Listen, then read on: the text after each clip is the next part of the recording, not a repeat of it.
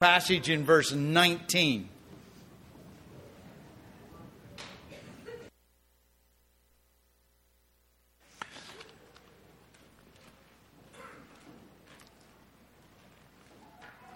Pastor Peter has been talking the last couple of weeks about what we're going to challenge you for the next year.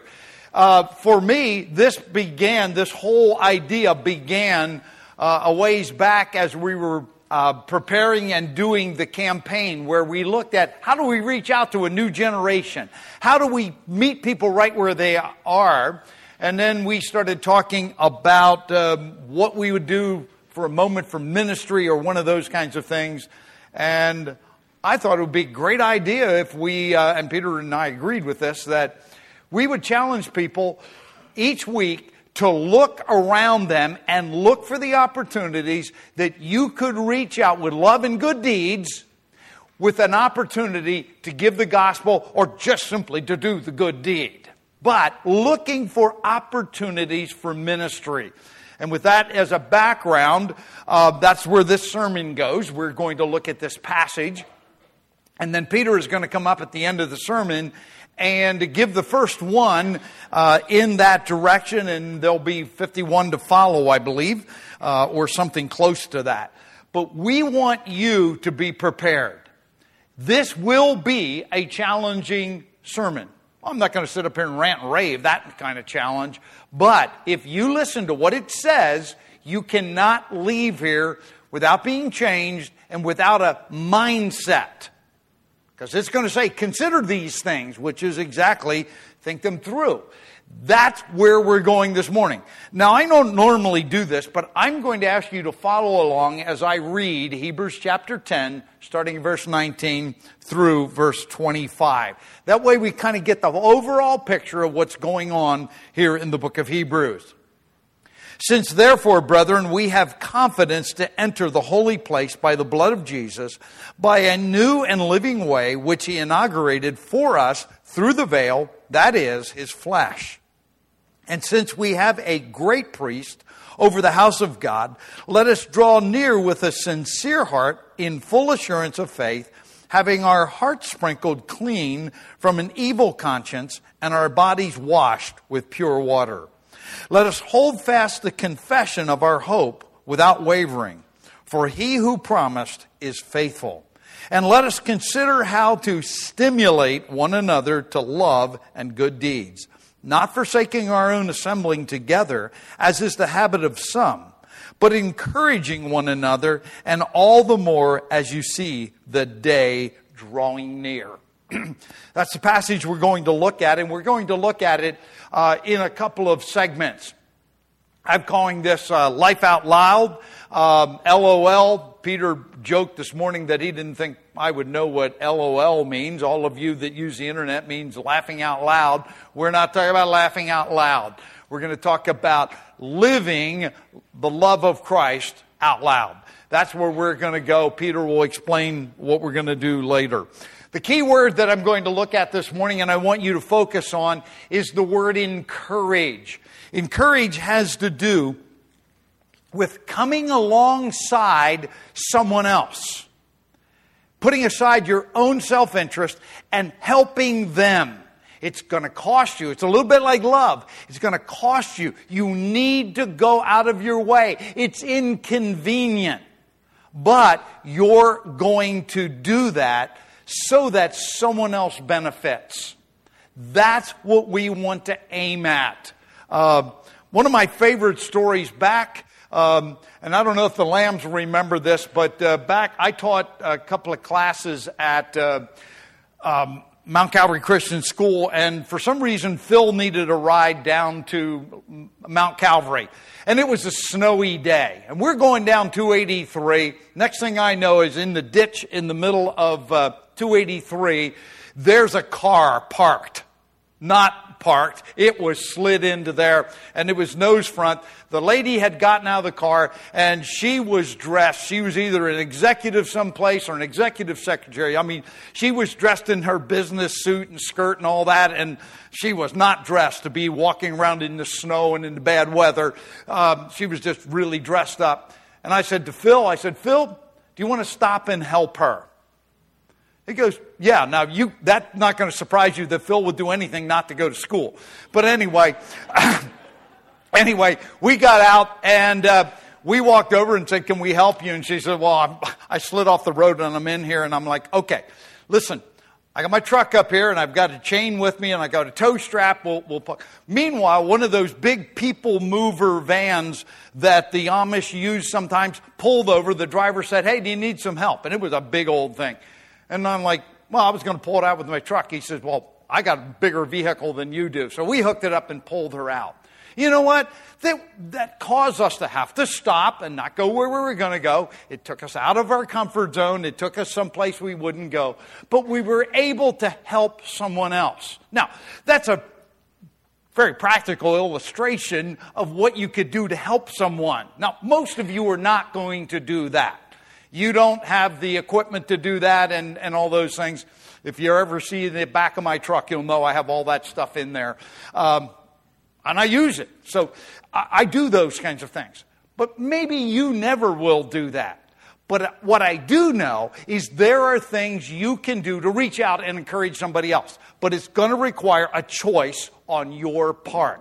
Now, do we do it just because we like helping other people? Is it like the world talks about random acts of kindness? I'm not against random acts of kindness, but I believe that we always, as Christians, have a higher goal. We have a higher motive. We think differently. We have an end goal in mind that's much higher than, well, we did something nice. With that as a background, let's look at the basis for reaching out in love and good deeds. First of all, it says in verse 19, we have confidence to enter the holy place by the blood of Jesus. We have a confidence that the world doesn't have. They may do things because it makes them feel good or because somebody challenged them to do that. But we have a confidence that's way beyond that. Our confidence is not in ourselves. It's in the one who entered into heaven. Jesus Christ, the one with a perfect, finished, and complete work on our behalf. I don't really have anything to offer, but He wants to work in me and through me to work in other people's lives. And we have that confidence. The word confidence comes from the word that means to say any, all, and everything that needs to be said. Many of you use King James Version. It almost always uses the word boldly or bold or boldness. But it simply means I am going out and I am going to say or do whatever needs to be done. Why? Because I can do it. I am backed up by the Savior. His work is making it possible. It's not on me, it's on Him. And He says we do it by a new and living way.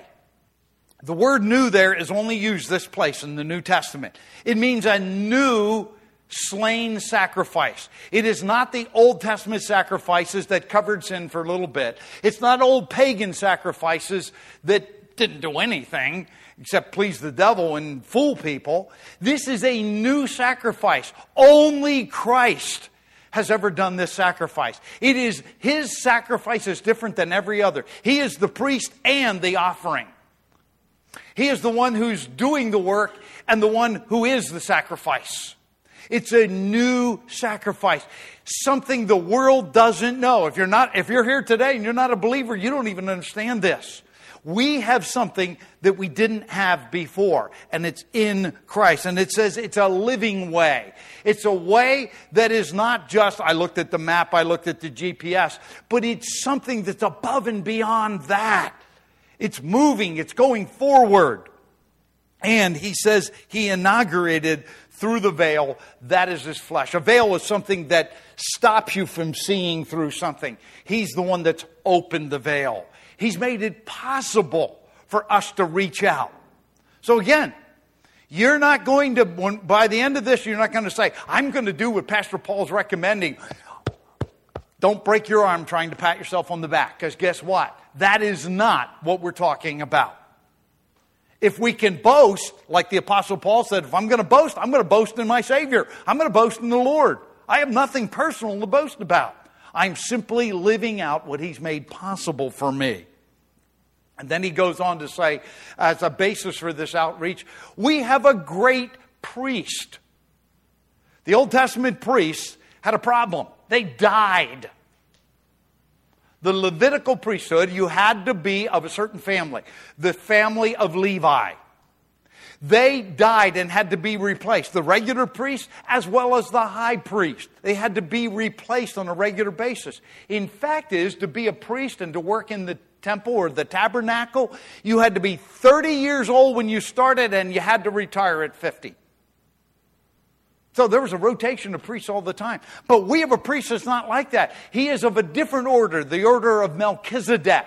He is a new priesthood, and he doesn't come to an end. He is over the house of God, not just over a nation or over a people, the Jewish people. He is over the house of God, all those who have believed in him. He is the great high priest. And he says there that because of that, we can draw near with a sincere heart. A priest is one, by definition, who brings people to God. A prophet brings God's word to people. A priest brings people to God. And we have a priest that can do that without interruptions. He doesn't have the human limitations we have. We have something the world didn't have, and they didn't have in the Old Testament law. We have something even greater. And because of that, we can draw near with a sincere heart. This is not, I'm just going to do this because somebody will see me and think I'm a wonderful person.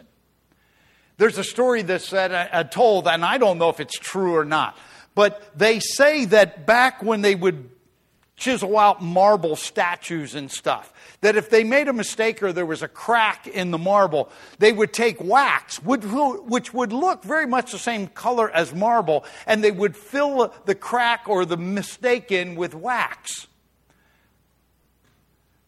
We are without wax. We're sincere.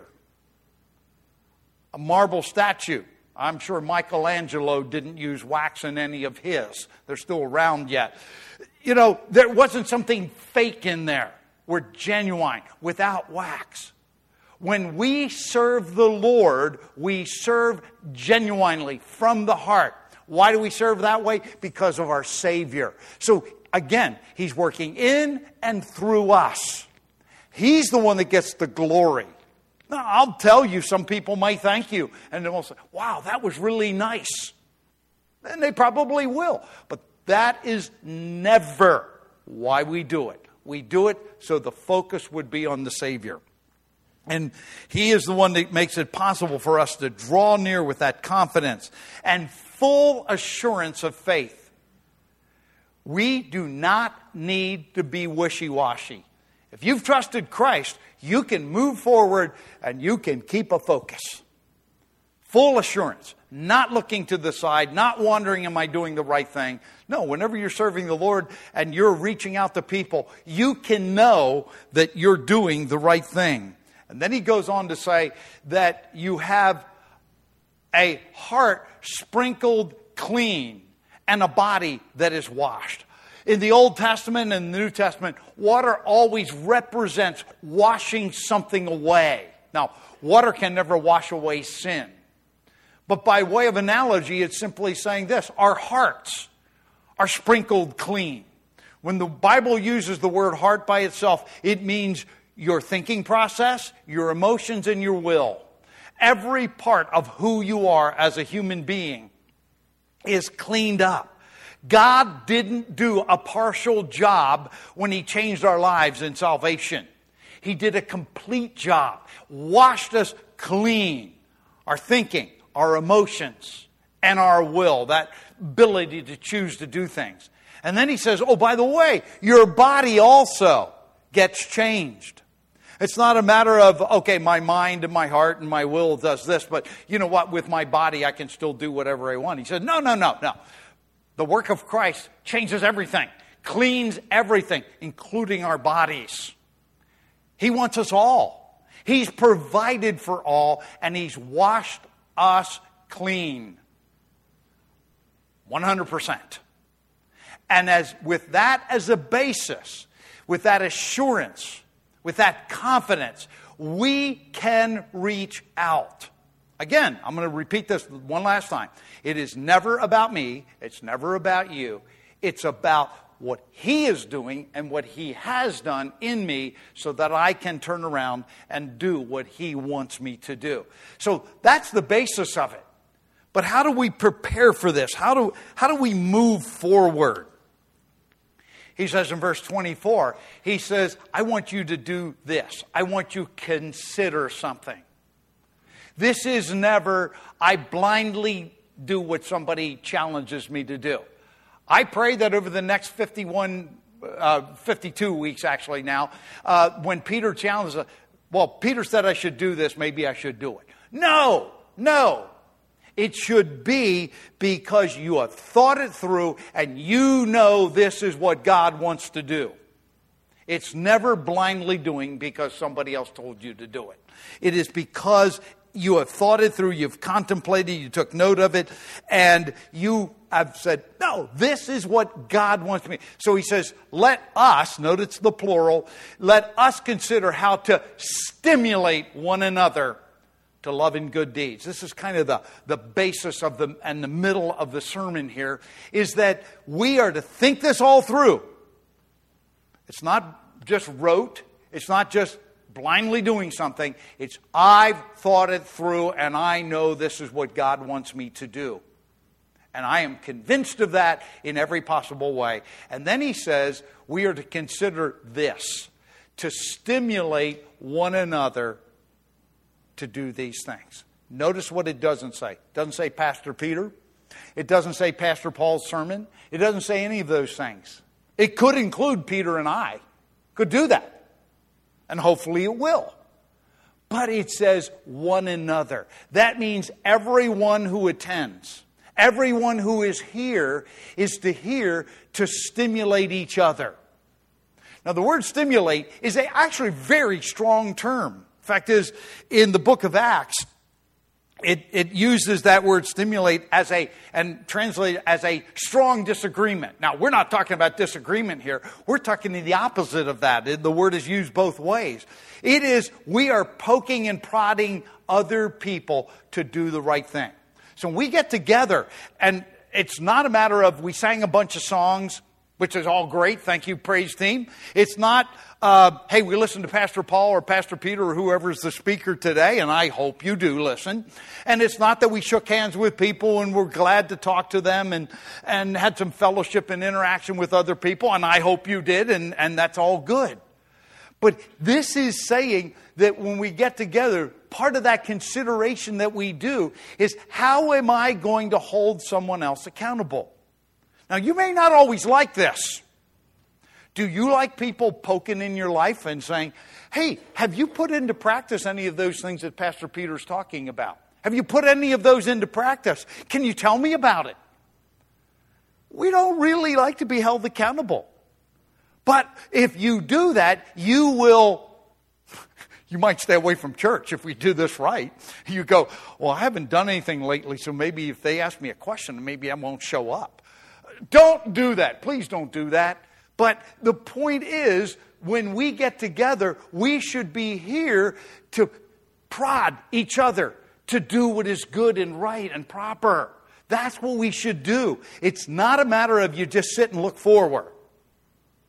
It is a matter of interaction. Notice it's one another, each other. It's not a one-way or just a two-way conversation. It's an every-way conversation. That we should be encouraging each other to reach out. And that is the preparation that we need. And I know this is true. And why are we preparing? Why do we stimulate one another? To love and good deeds. Love goes right along with the encouragement that we talked about earlier. Because love requires you to pay a price. It requires you to be unilateral. This is agape love. It requires you to put the good, the welfare, and the well-being of the other person above your self-concerns. It requires you to focus on someone else. I'll tell you what, I don't have to make a choice to focus on me. That comes natural. Guess what? I know you're no different than I am. Because we take care of ourselves. It's not that difficult. It's like falling off a log. I look at myself and, hey, what do I need? But love requires me to look at what someone else needs. And then it goes on and says we stimulate each other to look at another person's needs, and then I'm going to do something about it. Good deeds. The word good here is not the word that says I'm going, and it could include this in other places in the New Testament, it does, but not here.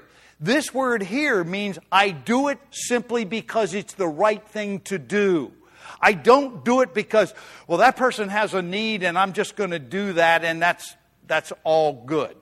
There's nothing wrong with that. But this goes a step further and says, you know what? They don't even have to acknowledge it.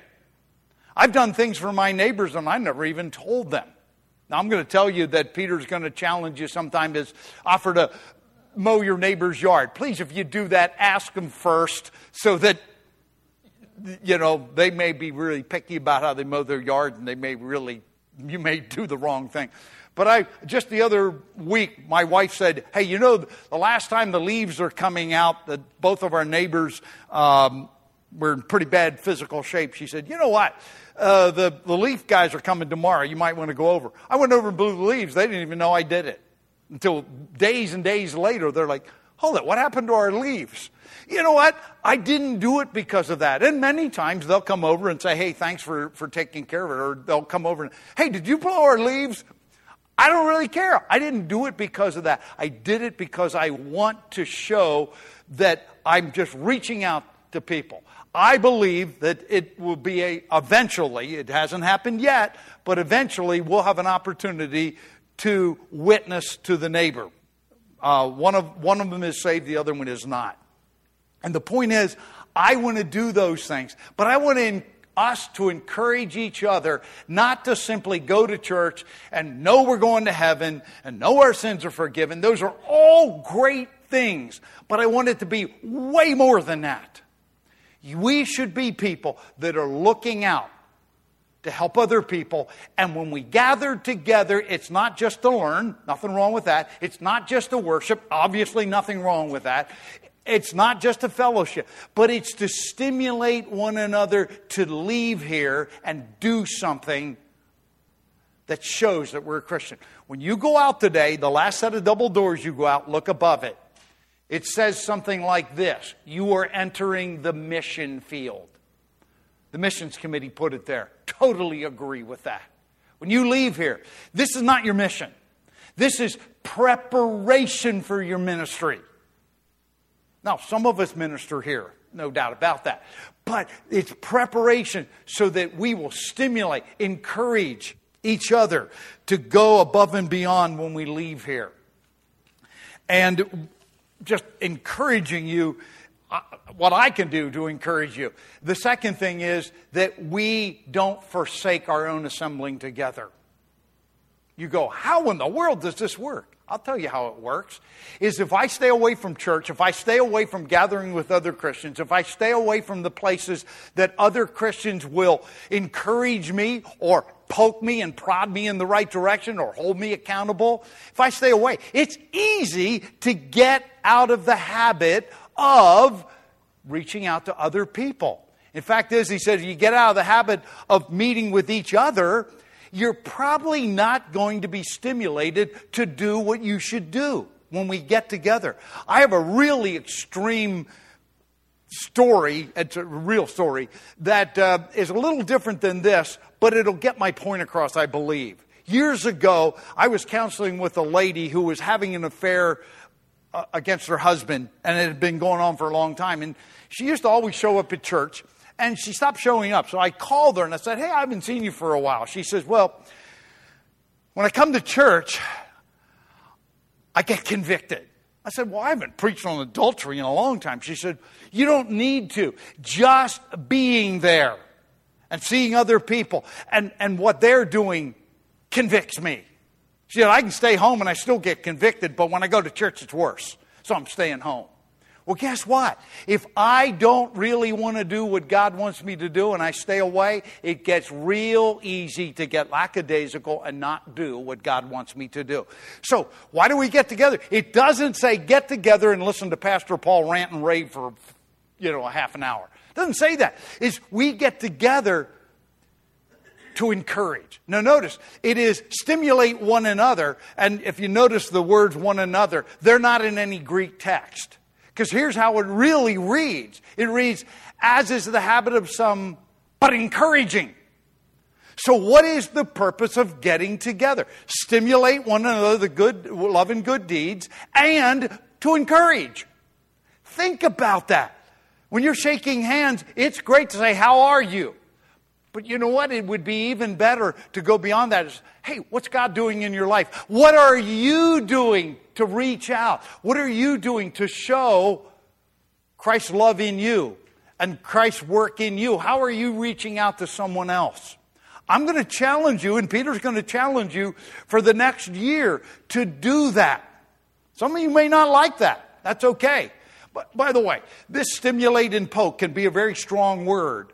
I'm not asking you to simply irritate other people. Please don't do that. That is not the purpose of this. Yes, Ron. Ron's got his pen out poking somebody already.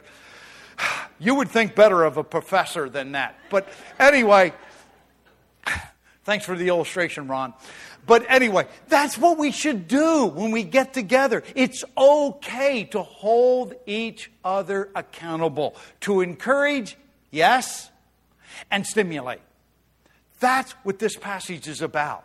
So notice, it's not about, well, the pastor wants you to make sure that you're in a good habit of getting to church because he likes to see warm bodies in the pew. No pastor objects to that. I'll tell you that right now. On the other hand, that is not what the purpose of this passage. It is so that we would help each other to reach out. So we come together to reach out, and like the sign above the door says, you're entering the mission field. Now, what is the reason for reaching out? It is very clear, that last verse, is the time is short. This is what it says. And all the more as you see the day drawing near. This was written almost 2,000 years ago.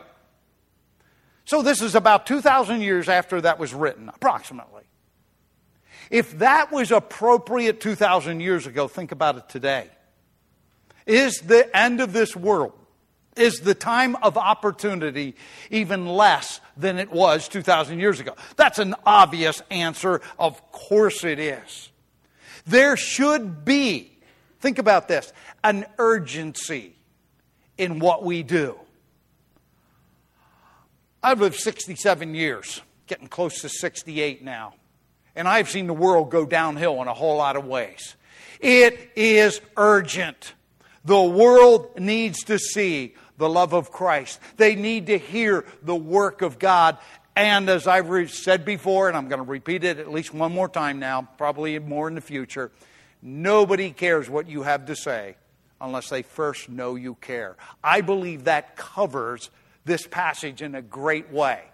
But what do we need to do? We get cold. We get lackadaisical. We get complacent. But when we gather together, we really need to encourage and stimulate one another to do the work of the ministry. And that means I'm going to take the first step. I'm going to go out of my way to do something for that grouchy coworker of mine. I'm going to go in and I'm going to say, oh, it's really good to see you today. I am so glad that I get to work with you. You might have to bite your tongue a little bit, right? You might have to do that. But you need to go that way because you're reaching out with love and good deeds. After a while, they're going to say, you're weird. Why are you different? That's when the opportunities start.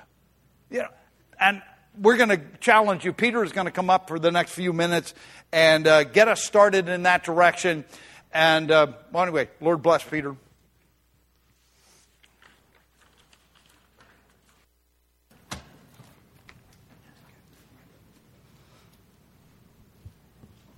Skip through all of your questions, Paul. There we go. So as Paul said, what we're going to be doing is over the last couple years here during the announcement time, I've been taking time to focus on different aspects within our Christian life. So 1 year we looked at spiritual gifts, and then we also looked at spiritual disciplines.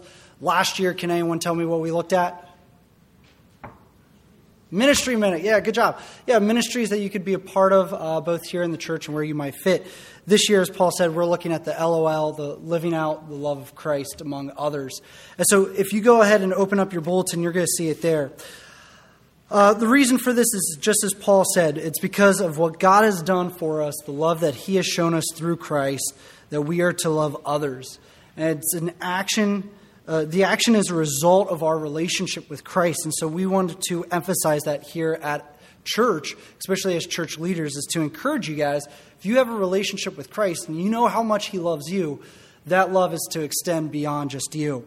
So the goal of it, you'll see in the bulletin there, the goal is living out the love of Christ in practical ways to those around you. And that's really what this is going to focus on. We're going to highlight practical ways that you can show love to other people each and every week. So we're also going to have a memory verse included in there for the month. Matthew 22, 37 through 39 is in there. Many of you guys know this one. You shall love the Lord your God with all your heart and with all your soul and with all your mind. This is the great and first commandment. And the second is like it. You shall love your neighbor as yourself. And so again, this verse is highlighting if you have a relationship with God and your heart's focused on God, naturally what's going to happen? You're going to show love to your neighbor. And so we want to encourage you in that direction. Our example here for today for LOL, action number 1, right? Simply what we're going to encourage you to do, or at least advise, suggest, encourage you to do, is sometime this next week or over the next couple months or whatever, leave a note of kindness to tell someone what you appreciate about them. It doesn't have to be long. Maybe you just need to go up and talk to them and say, hey, this is why I appreciate you as a friend or something like that. But we want to encourage you to take some time, leave a note to someone who maybe you don't usually leave a note for, and express why you appreciate them. What we want to highlight here is, as Paul said, it's not random acts of kindness. The problem there is it's not only to random people, but it's also at random times. This one is very intentional. We want you to be intentional with what you do. You're not going to just hand out stuff. You're not just going to show the love of Christ to other Christians. We want you to do it to all the people who are around you. That's why I like that word neighbor in there in Matthew 22, because the neighbor is anyone you rub shoulders with. And so what we want to do is encourage you to pray about it, ask God to open up opportunities for you. We want you to think about specific people who you can reach out to with this. And then we want you to think of other actions and other ways that you can show the love of Christ to other people. You're not limited to what is in your bulletin. You're not limited to this. Be creative with some of the different things. And yes, of course, share it with other people. We definitely want to encourage you to encourage others in other directions. Give them different ideas. And then the last thing here is this. During this year, over the next 52 or 51 technically after this, but 52 weeks, we are going to have some business cards back there. Some of these things are going to be anonymous type deals where you just drop a note or you help give something to someone, or maybe you don't have a lot of time to talk with the person behind you that maybe you're buying some coffee for or something like that.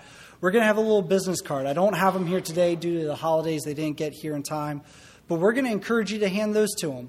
And on it, it's simply going to say this, the LOL, living out the love of Christ among others. And then on the back, it's simply going to have the verse in 1 John of, because I have loved you, now you must love one another.